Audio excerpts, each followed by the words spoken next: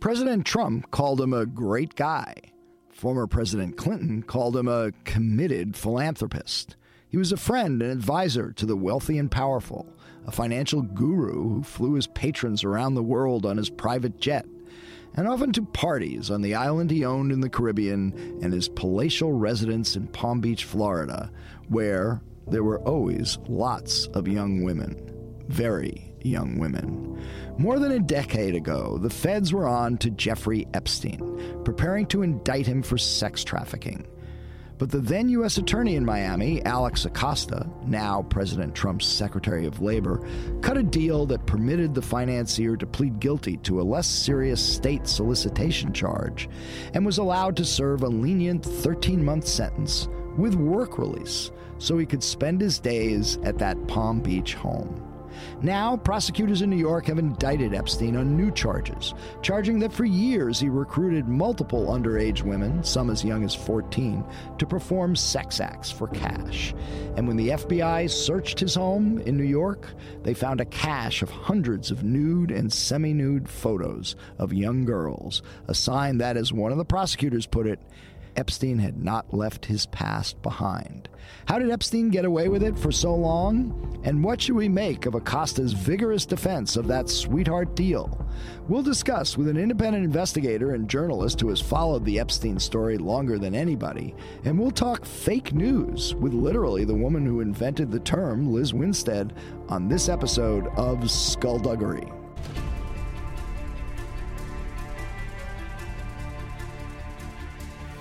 Because people have got to know whether or not their president's a crook.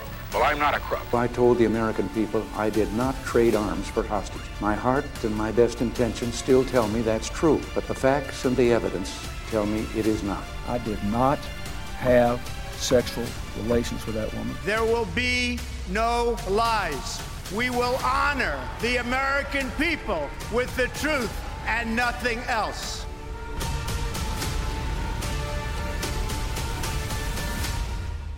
I'm Michael Isikoff, Chief Investigative Correspondent for Yahoo News. And I'm Dan Kleidman, Editor-in-Chief of Yahoo News.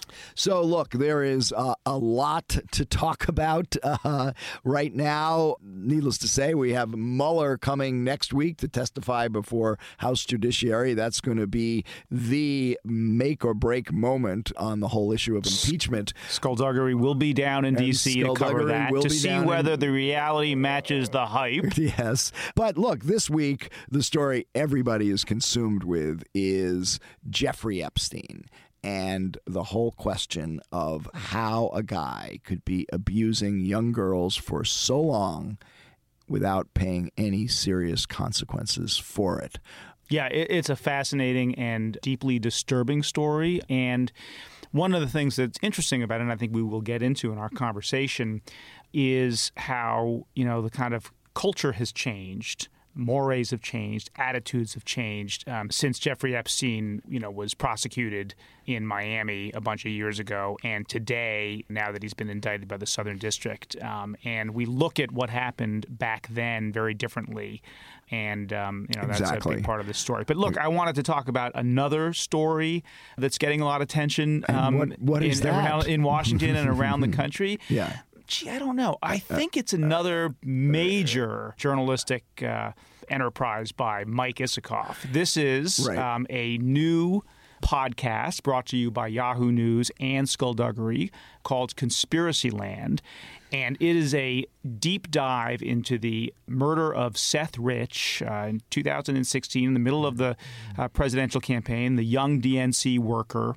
And it is really a study of conspiracy theories in the current moment and how they have taken such a strong hold on the American psyche. It's a really amazing story. Tremendous storytelling, fantastic reporting, all sorts of revelations. So the point is people should subscribe. Skullduggery subscribers should go to Conspiracy Land, Yahoo News' Conspiracy Land, and subscribe. It's a 6-episode series. We've released the first 2 this week, which is the 3rd anniversary of Seth Rich's death. We've got 4 more to come. Lots of amazing stories to tell. It is the podcast equivalent of a page turner. You will not be able to unplug your earbuds. All right. Well, with and a really, really important story. You know, in this particular moment when fake news and conspiracy theories are infecting our politics. And last thing I'll say about this, which I think is really important, is this is a human story. Yes. This is a story about the human toll on those people, innocent people who get caught up in the web of conspiracy theories. Some gut-wrenching interviews that we did for this, especially with Seth Rich's family, who was watched. So, Conspiracy Land, wherever you get your podcasts, Apple Podcasts, and anywhere else. All right, now let's get on with the rest of the show. All right.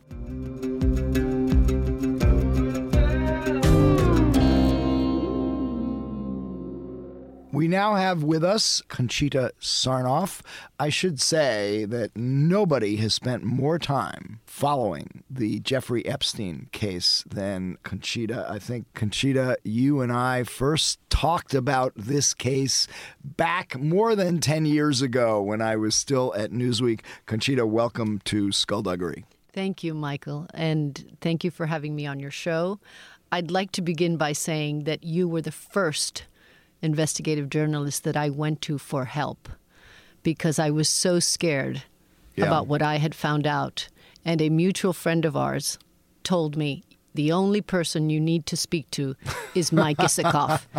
Well, here we are. And here we are. I mean, there's so much to talk about here, but how you got onto this case to begin with, what came to your attention and what did you do about it? Certainly. Well, in 2006, I was in Mexico. I was working for Cemex, Cementos Mexicanos, the second largest cement company in the world. And the foreign minister, a former foreign minister, Jorge Castañeda, said to me, "You Americans are a bunch of hypocrites. You buy our drugs, you sell us illegal weapons, and now you're stealing our children." I was floored by his statement. It was at a state dinner, so he took me the next day to an orphanage called Casitas del Sur in the north of Mexico City. And there, I found out 2 journalists from El Universal, Mexico's flagship paper, had been assassinated because they were investigating the disappearance of 11 children at Casitas del Sur. In fact, the 11 children had been trafficked for sex into the United States, all done by government officials. And so therein began... I'm sorry, by Mexican or Mexican government officials? It was between the Mexican officials, because this was a state orphanage. Right. And obviously, they were trafficked into the United States. And American traffickers. Okay. So it was a combination. Okay.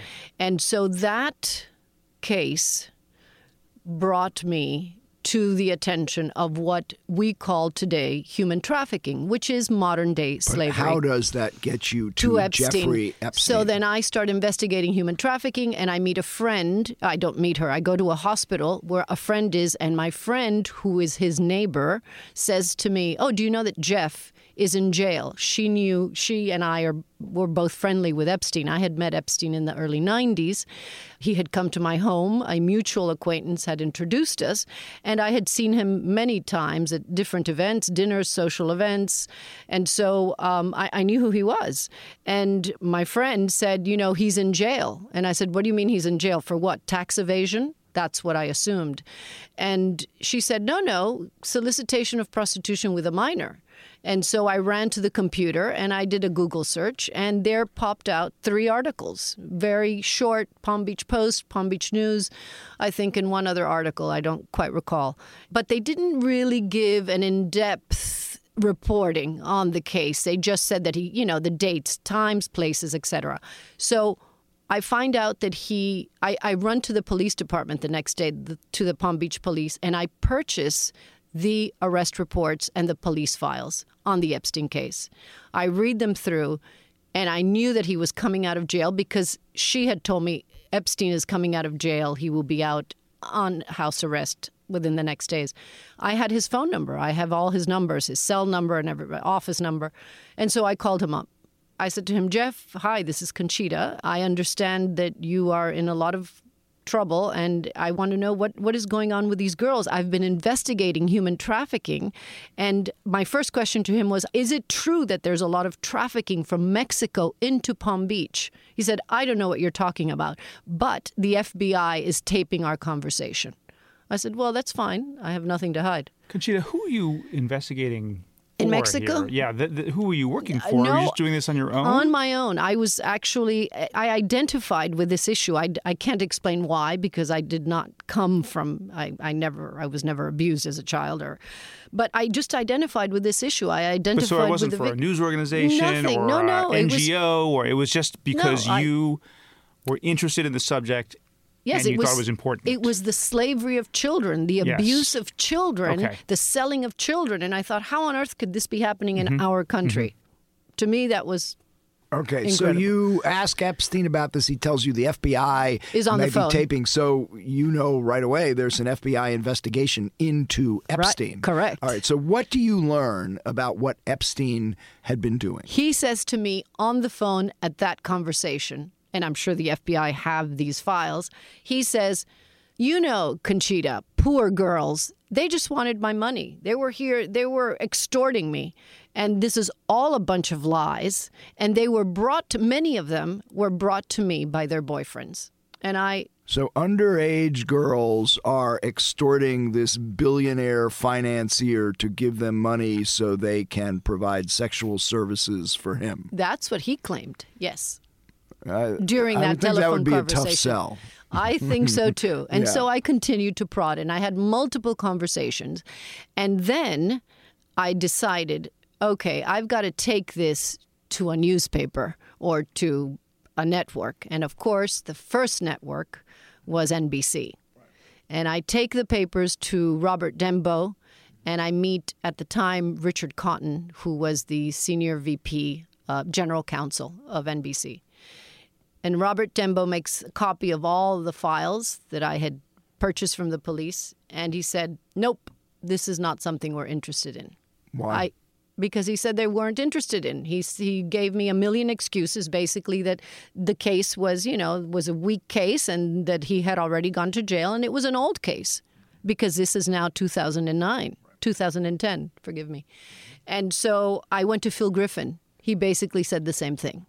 Not interested whatsoever. Michael Rubin also I spoke to at NBC. Not interested. So I went back and I thought, okay, I'm going to do a thorough investigation. And because I know Ghislaine Maxwell and I know Epstein, I'm going to continue to talk to them. My cousin-in-law, a former cousin-in-law, was the CEO of Random House at the time. And he said, this is never going to be a book. So if I were you, I'd call Tina Brown, which is exactly what happened. And I went to Tina Brown. You started writing for the Daily Beast. Started to write for the Daily Beast, and we broke the case wide open in 2010. And I found out through many sources, multiple conversations, everyone involved, from Prince Andrew to the former President Bill Clinton to the Prime Minister Ehud Barak, etc. And involved in what way? Meaning that they were implicated in the case because not only did they have relationships with Epstein, they had been on his plane. When I was given the pilot logs, I looked at all the dates, and there are the names of many actors, of the former president, of the former prime minister. Was Donald Trump's name on that list? Yes, Donald Trump was on his plane once, and I spoke to Mark Epstein, Jeffrey Epstein's brother, and Mark said to me that President Trump's plane had broken down in Palm Beach, and he needed a ride back, meaning to New York, and so Epstein offered the ride back. But just to be clear, President Clinton, Prince Andrew, the others, they were consorting with Jeffrey Epstein, but you didn't have evidence that they were part of the conspiracy. At the time, the only thing that I knew was that President Clinton, and I found out weeks later, President Clinton had accepted a great deal of money for the Clinton Foundation to start the Clinton Global Initiative. And he had also been on his plane 27 times, which I found a bit curious because... I think that may have been... It's not... He said as you know, Clinton put out a statement this week saying, I think he said 6 trips. 4. He said 4 trips. But these are 4 trips overseas, and in each trip there were multiple flights on Epstein's plane. And each one is registered in the log as an individual trip. Right. But that is not true. So how close were they? They spread within a 3-year period, right before Epstein is arrested. Well, Epstein's arrested March 15th, 2005. And if I recall correctly, the last trip that Clinton takes on his jet is 2003. So from the moment he left the White House in 2000 through 2003, Clinton takes about 27 flights. And they're not all one leg connected to another. They are multiple. Epstein, who's a billionaire financier, is providing money and flights to Clinton and others. Yes. Epstein clearly has a fetish for young girls. Yes. The question is that everybody has in mind is when you see all these big names, Clinton, Barack, Trump, others who were consorting and friends with Epstein, can they be linked in any way? Is there any evidence of their complicity in Epstein's abuse of young women? Well, I think that we need to respond to your question from a historical perspective, meaning you have to take the history of an individual and do some sort of, have a review of what the character of the person is like. So if we go back to your original investigation, let's just take the former President Clinton, right, who seems to be hot in the news today. If we go back to President Clinton, when you investigated the Lewinsky-Clinton affair, it wasn't the first time that the president had a run-in or had been accused of sexual harassment of women. And there were multiple lawsuits filed against President Clinton, as we all know. And in fact, the House impeached him in 1998, not for obstruction. And therefore, we remember that. Okay, so the thing is, when you take Clinton's history and then you take the new evidence, or at least I looked at the new evidence back in 2009, which was here he is on multiple flights over a period of year. There are photographs that I was shown of Clinton and an underage girl on Epstein's plane. A photograph which you now have, and then people who have told me, and then the fact that I knew for a fact that Ghislaine Maxwell, the principal procurer and Epstein's ex-former partner, was very, very close to Bill and Hillary Clinton. In fact, she was invited to Chelsea's wedding, and she's there center stage. Okay, but that is still highly circumstantial, right?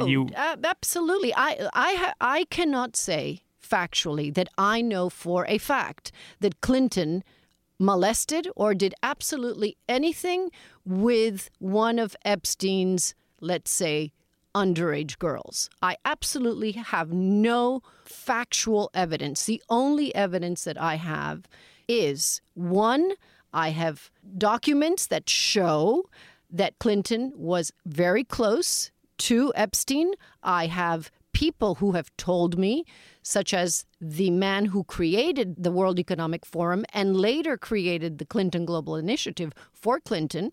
He told me that Epstein gave Clinton $4 million to start Clinton Global Initiative. And then I have friends of the Clintons and of Ghislaine Maxwell. And I have Ghislaine Maxwell, who had told me that Clinton and Mr. Epstein were very close friends. So that is my evidence. What was the attraction for somebody like Clinton and others of Jeffrey Epstein? Tell us a little bit about who he was, how he made his money, how he became so wealthy and influential with all these high big name characters. Well, I think that's an excellent question because I think how he made his money continues to me to be the billion-dollar question. Nobody knows how Epstein made his money. He never graduated college, apparently. Either. He went to Cooper Union, in fact, 2 years. And he did not graduate. He was fired from Bear Stearns for a Reg D violation, which means an insider trading violation. And after he was fired, the former client of Bear Stearns, Leslie Wexner, actually invested in J. Epstein Trust & Co. $1 billion. That was his new company. That was his new company. Which was a hedge fund. Which was a hedge fund. He's a financial advisor and a financial manager. And in the original documents of that corporation and in the promotional documents, it stated that Epstein would only consider clients who had a net worth of $1 billion and that he would need complete control of that $1 billion investment. Very few people in the world, we're going to turn over $1 billion to another guy. And not control where and how their assets are being reinvested. So why would anybody do that? Well, we don't know that anybody has, Mike. The thing is that there's only one person who we do know for a fact who did give him $1 billion, plus many other toys, and that is Leslie Wexner. That is the only thing that we know, and I have been talking to multiple hedge fund guys and people in Wall Street, and many people. In fact, a former official of the New York Stock Exchange, which I can't mention, said to me, he was never known in Wall Street. He was never respected in Wall Street, and nobody even knew. He was an enigma. And so I think that should be part of a new investigation. Where and how did this man who earned perhaps $100,000, $200,000 while he was at Bear Stearns, and then all of a sudden the man is now worth, or estimated to be worth, $1 billion. Well, I imagine that he will come under scrutiny for a whole lot of things now. Yes. But Conchita, since you got to know him well, you said he was in your home, you had dinners with him. Do you have any insight at all into his psyche? I mean, what kind of a guy was he? Was it power? What was driving him psychologically, as far as you could tell? Epstein, I know, he told me, came from Brooklyn. His father was a park ranger for the city of New York. His mother was a homekeeper, and he has a brother and a sister. I think Epstein was a highly intelligent man, a curious man. He loves the arts. He was always, from what I remember from our conversations prior to his arrest, he's a man who plays classical piano. He reads a great deal. He's very interested in science and quantum physics. He actually organizes big events for scientists in his island in the United States Virgin Islands. And he's very interested in donating to artificial intelligence and other scientific research endeavors. And so I found him to be an interesting man, certainly a man who perhaps, as the French would say, was not very bien dans sa peau, was not good in his skin. I think he had a need to be part of a society. He was a striver. A striver. No, but not a striver. I think many of us are strivers in this country. I think he just needed to be part of society. He wanted to be accepted by the powerful, and thus the invitation to President Clinton on his plane. Why else would he invite a president? And I think the reason he wanted to be around politicians is because he knew that politicians needed him. What is it that all politicians need the most? Money for their campaigns and for their re-election campaigns. All right, so let's go back to 2005, 2006, when the investigations begin into Jeffrey Epstein. Now, it begins by state authorities, correct? Correct. The Palm Beach Police. Well, the Palm Beach Police, yes. Okay, and what do they learn? And I think you've talked to the former Palm Beach Police Chief at the time, Leiter, right? Yes, correct, Michael. Michael Leiter, who wanted this case pursued. Yes, so Chief of Police Michael Leiter, the first victim, curiously enough, the first victim who comes forward because she is forced to come forward is a Hispanic girl. And she was attending a school for special needs in West Palm Beach. And she was forced by her stepmother to come forward to Michael Leiter. After that investigation, it unravels. What does she say? She said the first victim, which I have her on camera in a Daily Beast interview in 2015, says that she was brought there by a girl named Haley Robson. Haley Robson was her neighbor, and Haley Robson was a principal procurer for Epstein. She in fact, had been a victim, but she was 17 years old, according to Haley Robson's testimony. And when Haley came to service Epstein asked her age, and she said, I'm 17. And he said, you're too old. And she also didn't allow Epstein to touch her. And so he said, I'm going to make a deal with you. And this is all in a deposition. And Haley Robson says that the deal was she would bring Epstein underage girls. And the first girl she brought him was this girl, whose name I will not mention. Let's just call her Jane Doe 1. And so Jane Doe 1 was 14. She was attending a school for special needs. And according to her, she was a little, quote, shrimp. And she was undeveloped.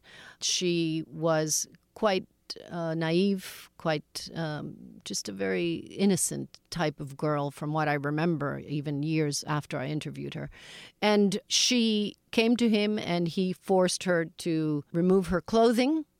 He forced her to straddle him. He forced her, into different sexual positions that she obviously did not expect. She was told by Haley Robson that she would only go into his bedroom and massage him. That was it. She didn't expect to see a man in his 50s at the time naked, and she certainly didn't expect to have to straddle him and touch him and do what he told her to do. You mentioned these recruiters, and a number of the stories mentioned this is the way Epstein did it. He had these women who went out and identified young girls who they could take back to Jeffrey Epstein's house or one of his homes to perform these acts. Were those recruiters questioned by authorities under oath or, facing potential false statements if they lied to the FBI? Were they questioned by the authorities? They were questioned by the Palm Beach Police Department. In fact, the arrest records that I have mostly are arrest records that belong to Haley Robson, Sarah Kellen, who has recently changed her name to Kensington. Ghislaine Maxwell was never questioned by the police. And Adriana Ross, and Nadia Marcinkova, those 4 procurers who are named in the current indictment. In the new indictment. And they are named and identified in the New York indictment. Those 4 girls were the principal procurers at the time, and they would procure them by... And why weren't they charged at the time as well, or did they... That was part of the deny deal. that they were procurers? They did not. No. Haley Robson, in fact, called herself to the police the Palm Beach Heidi Fleiss. She self-identified as the Palm Beach Heidi Fleiss. Well, a big reason that we're talking about this now is obviously because of this new indictment in the Southern District of New York, but also because of all of the controversy around the so-called non-prosecution agreement that Alex Acosta, the current labor secretary in the Trump administration, that his office, when he was U.S. attorney, negotiated. And we just listened to him give a press conference in which he was asked the question about these procurers being immunized. And he said, well, their focus was on Epstein. But I don't see that these two things are mutually exclusive. Did Michael Reiter, did the local Palm Beach police, did they want to pursue criminal charges against the procurers? Michael Reiter, the Palm Beach chief, wanted to pursue charges against every single procurer and Jeffrey Epstein. Okay, so what stopped them? State attorney Barry Kersher. After the arrest reports, the chief of police takes us to the state attorney. Barry Kersher is a state attorney at the time. He reviews the case and he charges Epstein with a misdemeanor. It goes back to the police department. It doesn't go back. The chief of police finds out that the state attorney's office refused to file serious charges. Does Epstein already have this incredibly high-powered legal team? In other words, does the state district attorney get rolled by powerful lawyers? Absolutely. Alan Dershowitz was not a very close friend of Epstein's, and not only a very close friend, but he was advising Epstein throughout the entire case from the very beginning. And Roy Black was his attorney from the very beginning. What's Kershaw, you say, was the name of the... Barry Kershaw. Kershaw. K-R-K-R. Okay, what was his explanation for why he was willing to charge Epstein with only a misdemeanor? Well, he refused to speak to me when I called him back in 2000. What has he said? But he said that there was not enough evidence. He basically said the same thing that Acosta said today in the press conference, which is there's not enough evidence to indict. And therefore, this is just a misdemeanor, a solicitation charge, So he's prepared to bring those charges. How do the feds get involved? Because Ritter is so incensed at the state's misdemeanor charge that he just takes it to the feds. And that's when Acosta gets involved. He takes it to the FBI. Yes. And the FBI begins an investigation. 2-year investigation. 2-year investigation. Yes. At this time, what happened to the state charges? Are they... No, there's a misdemeanor charge. They're now being negotiated by the feds. Negotiated. It's being it hasn't negotiated. been brought to trial. There's no non-prosecution agreement Correct. at that point. There's nothing. The FBI begins the investigation. They develop evidence, and they're prepared, and they recommend a federal indictment. Absolutely. Okay. That's Acosta's office, and Villafaña, his line prosecutor. 54 counts? Or 53 counts. 53 Wait, counts. the line prosecutor, who Acosta was citing and quoting Ana Maria in his press Villafaña. conference, Yes. she was recommending bringing a federal indictment. Correct. So what happens? So they start to negotiate, because this is what prosecutors do. They negotiate with the defense attorneys, and in the negotiations, they want to originally charge him, from what I have read in the indictment, 10 years. And one of the counts was money laundering. Well, Epstein's attorneys refuse that agreement. They refuse to accept Acosta's agreement. And so they turn around, and Dershowitz suggests that they hire Kenneth Starr and Jay Lefkowitz to renegotiate and to influence Acosta's agreement. And so this now goes all the way up to Washington, D.C., because it is a high-profile case because of the individuals implicated in the case. What year are we in now? We're now in 2006. 2006. Yes. And do we know how high it went up at the Justice Department and who was involved? Yes, we know that this went all the way up to the Attorney General's office, and I interviewed the Attorney General, who at the time was Alberto Gonzalez, and Mr. Gonzalez said to me, quote, "We did not want to make a political mess."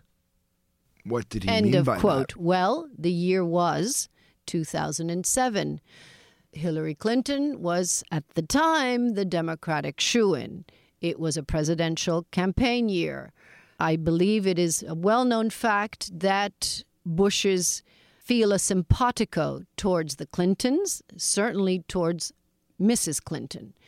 And perhaps, and this is only my opinion, perhaps there was some sort of influence that was handed down to the Attorney General, and therefore the Attorney General, as he said to me, we did not want to make a political mess. Well, you see, that sounds to me not so much as trying to do a favor for the Clintons, but it sounds to me like Gonzalez did not want to bring a case against Epstein with all these all his high-profile friends that could be perceived as political. Well, he was trying to avoid what could become a PR mess for the Justice Department. He was on his way out by then. Yes, he was. Right? He was almost. In fact, he was fired September 7th, I think, of 2007, and Michael Mukasey took over. But Mukasey had nothing to do with this case. The two people above, and this I have learned from prosecutors at the Department of Justice, when a prosecutor signs or is leaning towards an agreement, there's only one person, in fact, two people, who can override the prosecutor's agreement, and that is the Attorney General of the United States, whose boss is the President of the United States, and the second person is the head of the criminal division. Okay, so you heard Acosta's defense Yes. today at his press conference and Yes. said, the state was prepared to bring these charges. He insisted Yes. that it required jail time Yes. for Epstein, and it required him to register as a sex offender. Yes. And that's what he expected to happen. Yes. But the jail time was pretty lenient. Very. 13 months. It was nothing. He had work release. But 6 days a week. But wait. There's something that there's a misunderstanding here, or a miscommunication. So Acosta recommends, his attorneys recommend restitution, registration, and jail time. Now, because it is not a federal case, he cannot negotiate either the time, the place, the quantity, or how much money. That was not up to him.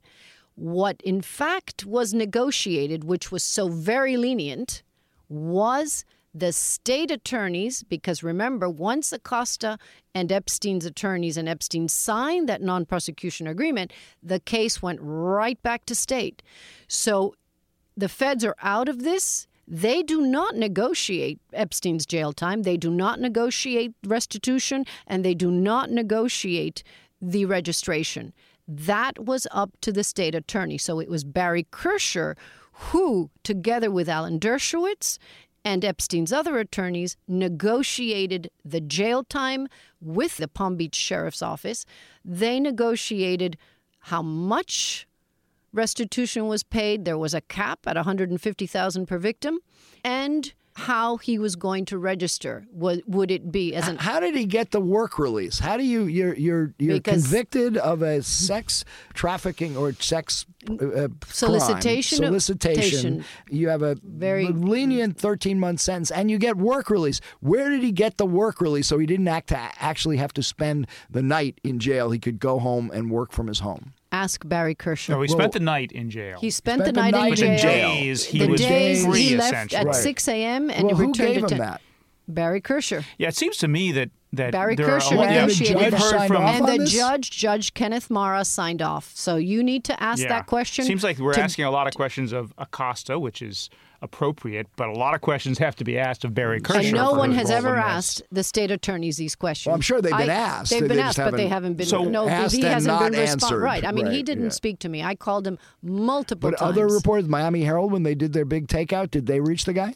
Obviously not. Well, because is he quoted in the piece? No, he's not quoted in the piece. Did they say he refused to answer questions? No, they don't say that either. Read their piece. So, Conchita, one thing I wanted to ask you about, this came up in the Acosta press conference, is there have been these stories and the impression given that Acosta essentially negotiated this non-prosecution agreement with one of these high-powered lawyers, Jay Lefkowitz, from the firm of Kirkland & Ellis, who worked with Kenneth Starr. And that it happened in, the Miami Marriott hotel? That's the lead of the Miami Herald story. That's the lead of the Miami Herald story. Now, Acosta at the press conference said, really, I thought pretty effectively sort of brushed that away because what he said was that meeting took place after the agreement was signed. Correct. It was a brief meeting and that nothing really changed in the agreement. That is correct. Do you have anything to contradict that? No. Because that was a very powerful anecdote. Absolutely. That drove a lot of the controversy. It was the lead in the piece. I believe, I don't know if you're familiar with, but the Miami Herald has put out a lot of misinformation. I actually attempted to contact Julie Brown in the Miami Herald. I wrote them a letter when they first came out with their story because it was basically a repackaging of my story, and I wanted to correct their mistakes. And so I wrote them a letter, which I have. And they wrote me something of, a very dismissive email. Julie Brown has never responded to me at all. But, the fact was that they continued to give somewhat misleading information. Well, what they wrote was what Julie Brown's misleading. original article wrote was at that morning breakfast meeting, a deal was struck. That would... which was incorrect. That is inaccurate. That is not what happened. To Acosta, that was not. Okay, so when the sweetheart deal first starts to get attention in 2011, Acosta writes an open letter. No, it starts to get attention in 2010 when Tina Brown breaks the story. All right, but in 2011, he writes this open letter. Yes. Which actually takes a very different tone than he had took in this press conference. In this press conference, he's Yes. defending everything he did. In this Right. open letter, Right. he sounds almost apologetic. Yes. And says that he backed off from pressing charges after, quote, a year-long assault on the prosecution and the prosecutors by an army of legal superstars who included Alan Dershowitz, Ken Starr, Roy Black, Gerald Lefcourt, and Jay Lefkowitz. He was essentially saying, and the defense strategy was not limited to legal issues. Defense counsel investigated individual prosecutors and their families, looking for personal peccadillos that may provide a basis for disqualification. He's kind of saying he was browbeaten Correct. by this army of legal superstars. Yes. So how do you square that with the posture he's taking right now, which is, I didn't do anything wrong. This was the facts at the time. It wasn't as strong a case as people think it is now back then. Well, I think for one primary reason, back then when he gave me the letter, he asked me if Tina Brown would publish his letter, because I showed him a 4-page email that a source handed to me that was an internal email that never saw the light of day. And in that email, a lot of different points were made by the United States Attorney's Office, which I think when he saw that email that I handed to him at the Biltmore Hotel in Coral Gables, he realized, let me make a statement. Because he knew, I told Labor Secretary Acosta that we would publish the letter, the 4-page email. And so he was responding to a 4-page email that I showed him. That revealed what? What that was basically revealed that they had negotiated very seriously the number of victims that were going to be charged in the final non-prosecution agreement. So in fact, and they're conflicting numbers, but I believe, if I recall correctly, Michael Ritter said to me that there were 20 victims in the original charging documents. And yet, when we came to the federal agreement, there were only 12 victims in the charging documents. Many victims, a reason, and I know this because of other cases, some victims are very brave at the beginning, and then when the case gets hot, they back off. Or, as Dershowitz claimed, Dershowitz found that several of them had MySpace pages, and they were talking about the usage of drugs and what they were doing with men, and so they were quickly disqualified. So do you buy the basic argument that Acosta laid out in his press conference that he had a choice? He could go with this non-prosecution agreement that ensured jail time, registration, restitution, or, as he put it, roll the dice and go to trial, which he said was an immensely complex case. It posed all sorts of questions about whether the victims would come forward and testify, all of those kinds of complications. Do you buy that? Because I am a victim's advocate, I am always on the side of the victim. So I want to believe that our labor secretary wanted to protect the victims. I want to believe that. I also believe, given the facts and the evidence that I have investigated, that there were too many hands, very powerful hands, very influential hands, that could have ensured that the labor secretary might not make it back to Washington, D.C. So I believe that perhaps at the time, given the fact that we did not live in a world of Me Too, that the Women's March had not yet been created, that President Trump was not in power, I believe that the world was different, and that, in fact, the United States Attorney's Office did have a pretty strong case, but the influencing factors in the case and the politicians particularly implicated, or that could have been implicated, was far too strong. And that was a big part of Acosta's argument, that the world has changed. Back then, you could victim shame. Absolutely, and you can no longer do that. You can't do that anymore. So I got to say, one of the things that was so striking about the disclosure this week about the new indictment, yes, which does include at least one new woman, yes, right? a young, forward. Hispanic woman, age 15 at the time. That when the FBI searches his home, they Right. find this trove of hundreds of photos of nude and semi-nude young women. But Mike, I'm asking myself, which suggests that he is, continued. That he's absolutely. a recidivist. That whatever was done to him back then had no influence on his conduct. Absolutely. A couple of things that I'd like to mention. Number one, the rate of recidivism of a pedophile for pedophiles is about 85%. That's number one. Number two, he never went to jail. He never really went to jail. I mean, if you think about it, what was his punishment? Well, he paid $1 million here and another $1 million there. If in fact he is worth $1 billion, what on earth is let's say, what is $3 million to a person worth $1 billion? Thirdly, there were a lot of photographs. There have been incidents since his release from house arrest in 2009 that I have reported to the Manhattan District Attorney. There were incidents at a boutique on Madison Avenue right across from his home, Intermix, where several victims were seen with Epstein, 5 victims, in fact, mostly underage, and he was purchasing clothing for them. When was this? This was in 2011. You witnessed it? No, okay. I was told, I was called in by a sales girl who happened to be a friend of my daughter's, and she knew because I had written the Epstein story, and so she called me and she said, Epstein is at Intermix on 77th and Madison. And I said, take a picture. Are there cameras there? She said, well, I think there are cameras across. So she couldn't take a picture because she was very nervous.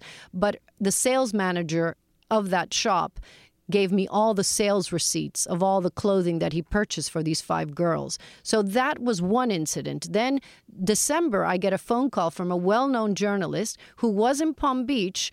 Her friend called me and said, we have spotted Epstein. He is with a very young-looking girl. He's riding his bicycle. I called Michael Ritter, and Ritter said there are cameras on the Palm Beach bike path. So when did this incident happen? I told him it was in December. Another incident happened in February. I then contacted Corey Munson, who's the Deputy Attorney General, and I gave him that information. So there have been several incidents. And that was, you said, February of this year? Of this year, 2019. Yes, wow. yes. Okay. Well, Conchita, thanks for shedding light on an issue that everybody is just been following very closely. It's Thank you, Mike. Such a disturbing story. Fascinating, but yes, your reporting Thank you. Has been absolutely essential to the development of this story. Thank you. May I add just one thing? If this case does anything at all, it is to bring to light the need for progressive public policy in the area of human rights and child sex trafficking. We need to create the kind of policy and the kind of legislation that not only protects and prosecutes, but prevents traffickers such as Epstein to traffic our children. Thank you. Thank you.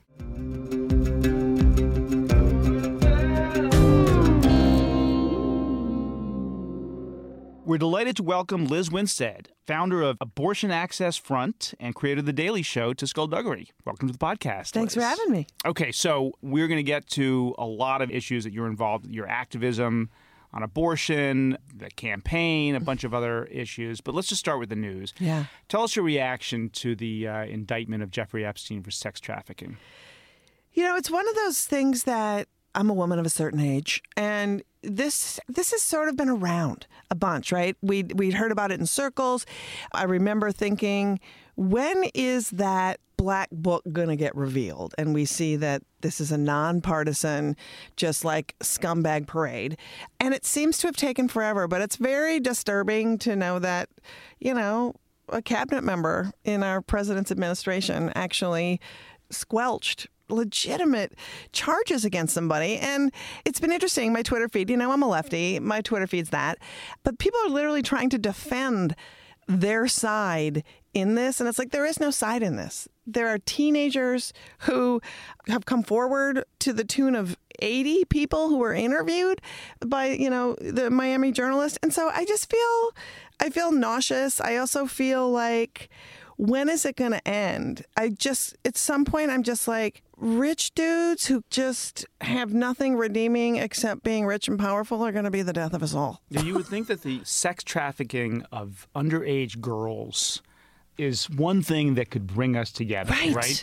Right. Some level of opprobrium. It's a line that cannot be crossed, and that I think everybody agrees that you cannot do this. I mean, infidelity, even some forms of sexual, not rape or anything, but certainly, you have debates about, whether Me Too has gone too far in some respects. But for this, there's no defense. There's no defense except our old friend, Reed Weingarten, standing there next to Jeffrey Epstein, premier Washington lawyer, representing the guy. And, there's a whole other set of questions about, are there some people who, yes, everybody deserves representation, but you don't have to be the person to do that you representation. Can say no. And then also this weird Bob Barr situation where it was like, first he said, Bill Barr, what did I say, Bob? Yeah, Bob Barr was the congressman from Georgia. Yeah. Right. So to have Bill Barr say, I'm going to recuse myself, and then now I'm not, and he's like, oh, I worked at the firm a little bit after it happened. It's like, no, you worked at the firm a year after. You started that job in 2009. Your firm represented Epstein in 2008. I mean, that's close. I don't know. I feel like I don't know that I want the Attorney General of the United States, who was associated with a firm that defended this dude, to be involved in. It was a big firm. It was Kirkland and Ellis, one of the biggest law firms in the country. Let's talk about Kirkland and Ellis, because who was one of his lawyers, Kirkland and Ellis? Ken Starr, the Whitewater Independent Counsel, who, was shocked by Bill Clinton's behavior with Monica Lewinsky, and we all were shocked in a lot of ways. But the Starr report was full of his indignation at that kind of sexual activity, and then he goes and he represents someone who traffics in teenage girls. Yeah. I mean, it raises a lot of questions. Many questions. And to hear people, to listen to some analysis too, and to hear like some of the statements made on why it didn't go forward, and that the girls, their testimony was inconsistent, and they took money, and it's like it's just the same thing that women who have been through this and lived in the world just keep hearing this repetitive story over and over again about how people are supposed to behave when they are put into situations of abuse and oppression over and over again by people who have never been in those positions. And quite frankly, it's exhausting. Right. So we don't want you to get exhausted because we've got a lot else to we want to talk to you about. And I get a sense from your Twitter feed and some of your other public comments that you're not a Trump supporter. Correct me if I'm wrong. Turns out, no, you're right. I'm right. You are, that is what gets you. He's not the country's premier investigative reporter. That's right. Yeah. I mean, that is stealth journalism. Right. You did some looking at my Twitter. Public records. Yeah, public records. I got documents to prove it. Right? Yeah. I mean, this is a weird animal. I've done political satire now for 30 years. And it used to be, the landscape has totally changed. And it's interesting to hear people say, oh, this must be great for you. And it's like, it's actually terrible because it's very hard to, good political satire can break down a news story and have nuance and really point out hypocrisy. And you can throw in some facts and then spin it on its head. And when you try to write jokes that are going to be obsolete 2 hours later, you have to reinvent the whole way you do work. Now, as a stand-up, I always have to use notes now because I'm writing to the day in the week. For me to go back and try to do material that happened last week is literally stale, and the audience is like, we don't want it. And so it's been a very interesting way of trying to do humor and to see what people know and what they don't know. People aren't reading long think pieces anymore. People are just responding, see and respond, see and respond. And so, which is not a good thing for our democracy, by the way. 100%. It's not, I know. And it used to be the old saying, what's good for comedy is bad for democracy. Now, what's bad for our democracy is also bad for comedy. All right. So what works works for you in the comic vein when it comes to Donald Trump? I think what works for me is mostly responding instantly within the moment and then going on stage within the next 24 hours. So you have to have this triage for your material, if you will. And sometimes the gibberish is the same. And so sometimes it's not fun to hear, the old tropes, sad and all of that doesn't work. But I think to watch his own hypocrisy and to be able to point that out is kind of fun. And also to have him slam somebody for the 27 other things that he's done is also a way to go. It's like calling somebody out for what they do with other things that they have done is the best way to go about it. Are you saying you can document instances of hypocrisy by Donald Trump? I'm not saying all the time, but I'm saying that there's been a whiff of it on occasion. Yeah. Yes. Breaking news right here. Yeah. How about truth-telling? Do you have any reason to question the president's veracity about anything? I think, what's the number now the Washington Post just recently put out? 10,000? 10,000. 10,000? Yeah. So I think counting the truths is actually an easier task, quite frankly. Have you found it? No, I'm not even a little. And I'm a golfer. Right. I'm like, oh my God, dude, just give it up. Well, here's an investigative project for us, I think, to find the truth in the haystack. That Donald Trump has said that is actually true. Yeah. And can we win an award for that? Yeah, I don't think we have the resources for that. I think you need What? Well, we get a team. We're going to assemble a team. Yeah, we'll do a consortium. The New York Times, the Washington Post, Yahoo News. But I think the interesting part of it for me is that people are doubling down on defending all of it. What is the investment that people have in constantly standing up for this dude? It's like we've all had terrible relationships. We voted for people who were trash. It happens. You made a mistake. So that raises an interesting point, and I think it's maybe a challenge for comedy in this era, because the people who supported Donald Trump got him elected to office. There are, 40% of voters out there. That's many, many tens of millions of people. Can you go after them with comedy? Yes, I will. Yeah. Because willful ignorance is a thing. I think the thing that you can cite right now is when people were talking to folks about the Mueller report, who said that they only watch Fox News, and they said they had no indication that Donald Trump wasn't completely exonerated after the Mueller report. And they cited where they get their news.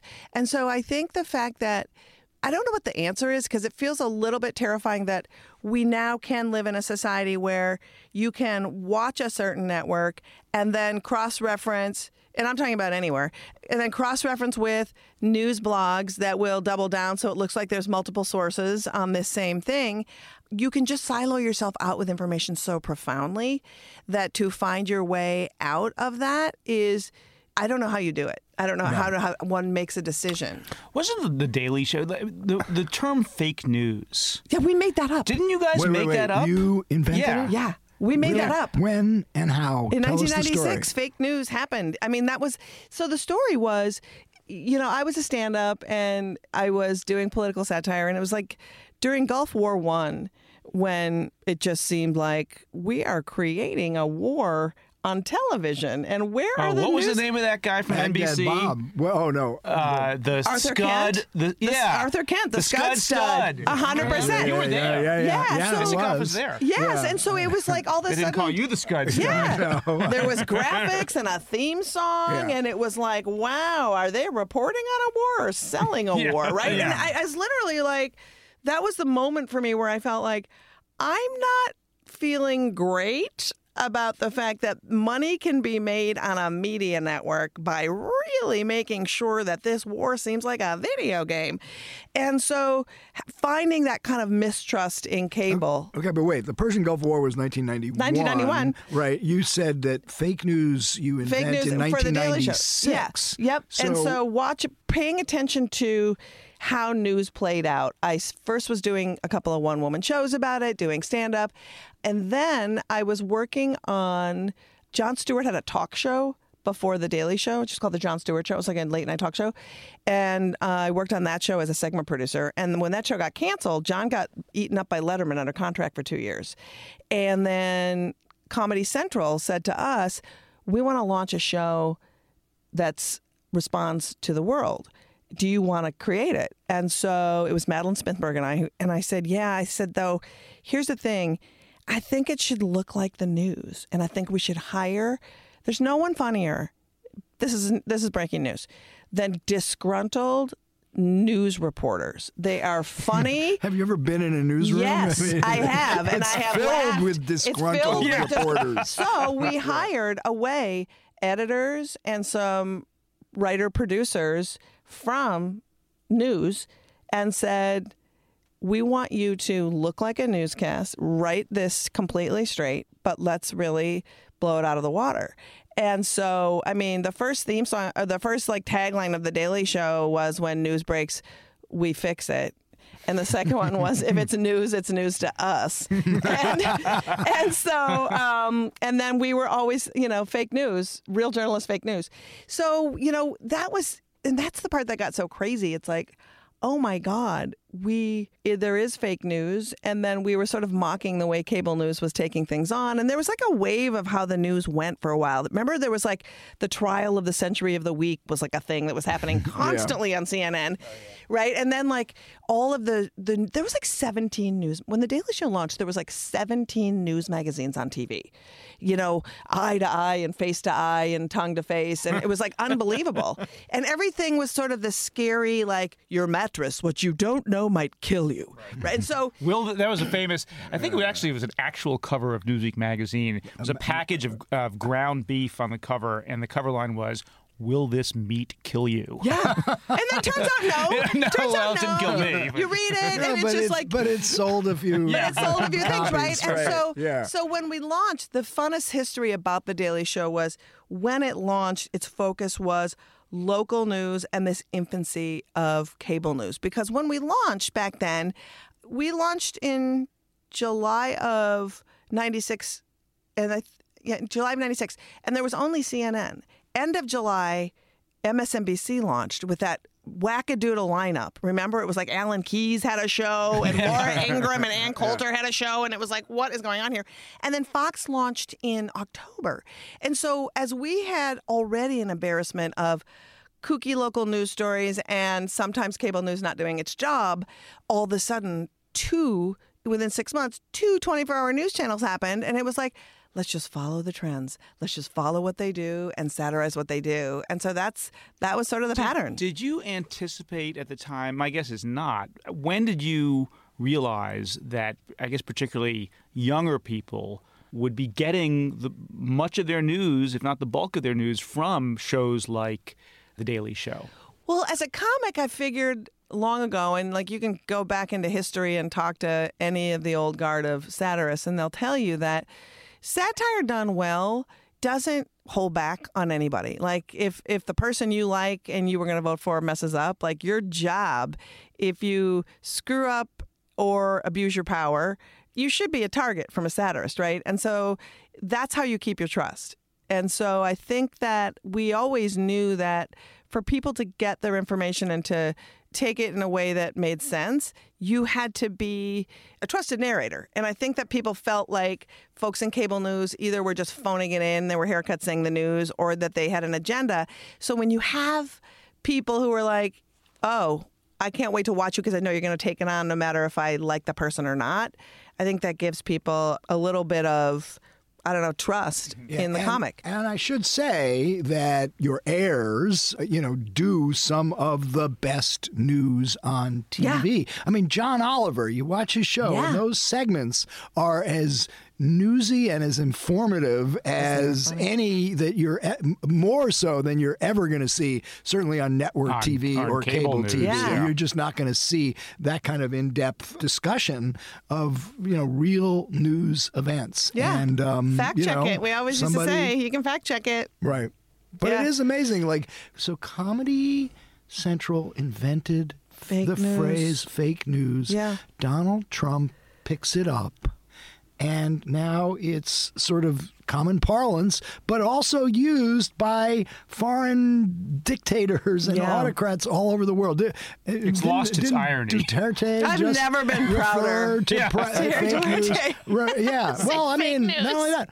Assad. When you confronted him. Assad in 2017, this is right after the election, and I confronted him with photos of the victims of torture in his prisons. He takes it and says, this is fake news. Now you realize that Newsmax is going to do some story. Liberal comedian is in bed with Assad. Oh, there you go. That's all what right. it's going to be. She's been coerced. That's what I've been doing when I'm not here. Okay, so you're a stand-up comic. You're a founder of The Daily Show. You've been in comedy for your whole career, but you were also an activist on some very serious policy issues. Yes. Abortion. Being sort of at the forefront. Front and center. What's up with all these state legislators passing these completely draconian anti-abortion laws? You know, I'm not even sure it's safe to, use a loofah in some of these states anymore. It's just you're removing cells, you're going to jail. It's part of the reason that I started working in the reproductive rights and abortion space with comedy was because the one thing that you couldn't do in these iterations of comedy that I was doing, especially in corporate news, is have a call to action. You couldn't be an activist. You could respond. You could be a lot of things. And oftentimes I just felt like an anger fluffer. I would get people really mad and I was like, I can't really tell you what to do. It's not my job. So we started this organization back in 2012 because I really wanted folks to understand that these laws are coming out of their state legislatures. And there is nothing less interesting than state and local politics to most people. And I was like, well, I've had some luck bringing comedy to a bunch of issues. Maybe I can bring comedy to point out the utter hypocrisy of politicians who believe that they have the right to legislate reproductive rights and wholly don't understand oftentimes how the reproductive system even works. I mean, you go through the list. I have been to 40 states. I've watched more content than you ever want to know. There was a guy in Idaho, elected official in the state house, who actually said, why can't women just swallow cameras to get gynecological exams instead of going to Planned Parenthood? Swallow cameras? Swallow a camera. And they have little ones, Mike. They have little because you know how the digestive system and the reproductive system intersect. Called an endoscopy, isn't it? It's like I don't think you understand how things works when you put them in your body, which is part of the problem. Yeah, you'd see a whole lot more than what you want to see. Any of what you think you'll see, and plenty of other stuff. So, but that's just like you'll remember Todd Aiken saying women have the ability to shut down pregnancy if they've been sexually assaulted or raped, and it's like no one has the ability to shut anything down. I mean, it's so wild, and yet this gets passed off as information. And the anti-abortion extremists who are really influencing politicians on a local level are terrifying. So, Liz, does the strategy of your organization, in a sense, assume that the fight for abortion has been lost at the federal level? Yes. And so, because I don't hear a lot of pro-choice activists saying that. No, and we're one of the few organizations. So here's our model: we make videos, and we have like a live stream every day where we kind of give you the news. And so we get a docket, just to give you information. We get a docket every day, 5 days a week, of laws proposed and or passed. We have about 130 stories a week on what's happening on a state level. Compare that to the media coverage it's getting; it's abysmal. But so we make videos and talk about it, but I hit the road. I'm on the road 4 months a year. And our sort of model is this combination of USO tour meets kind of Habitats for Humanity. We bring comedians and musicians out on the road. We do a big show in a town. And then we have a conversation with the activists in that town, sometimes the politicians and the people who are providing the care. My audience then learns what's happening on a local level, and then they can sign up right there to help really activate on a local level, the indivisible groups, the swing lefts, the flippables. And it's been very successful. And then we go to the clinics who a lot of people don't understand. If you are providing abortion care in a state that's hostile to abortion, you can't get basic services a lot of times, like getting your lawn done, getting your fence fixed, getting your roof done, because people won't come and help you do it because you provide abortion. So we go in there and do it. So we roll up our sleeves. We've redone people's gardens. We've rebuilt their fences. We've painted exam rooms. And then we get the community involved, and then they take over. So that is kind of what we do. The comedy in this case is a way to bring people together to talk about what's happening in their city, in their town, in their state. So just from just looking at the story going forward, you have all these laws, state legislators passing these laws that clearly violate Roe versus Wade, which will go to the Supreme Court. And, there's a scenario by which John Roberts, trying to be, the institutionalist, incremental, all those remembering words. the words he talks about stare decisis, and maybe even Kavanaugh himself might actually affirm Roe versus Wade and shoot down. Whether he would actually vote to overturn Roe versus Wade, I think is a question mark. The fact is, all you need is Roberts, and you've got 5. And then that actually strengthens Roe versus Wade. It could, by shooting down these laws that clearly violate it. It's interesting. The reason I'm so adamant about Kavanaugh is that, when he was on the Ninth Circuit, he voted. He wasn't on the Ninth Circuit. He was D.C. Court. D.C. Circuit. Yeah. D.C. Circuit. Yeah. And when he was there and the case came before him of an undocumented minor seeking an abortion, she got to have her abortion, but he wrote the dissenting opinion saying that she didn't have it. And that's clearly a violation of Roe, right? And so I feel like he's not there. I just feel like he's not. I think that when we talk about it, we like to talk about Roe being overturned. A lot of things that are happening in states right now that are pretty interesting is there's a lot of states who have really crummy laws on the books that they never got rid of because Roe happened. It's like, oh, now it's Roe, so they can't implement the laws like you have to get your husband's permission to have an abortion, or in no way can a minor get an abortion before judicial bypass. So these laws are hanging around in a lot of states. And if Roe gets overturned or modified at all, right now I think there's 7 states that automatically trigger abortion bans 100% in their states. Other laws that these antiquated laws would go back into effect. So states that have trifectas or a strong governor could get it through are trying to purge these laws. But I think people don't even know what's on the books in their states right now. That's old, never mind what's new. I mean, there's 16 states trying to pass these laws that say at 6 weeks you can no longer terminate a pregnancy when you don't know you're pregnant at 6 weeks. Do you think that the state-by-state battle is more important than getting a Democrat elected, put in the White House, who, when there are vacancies, can appoint justices who will uphold Roe?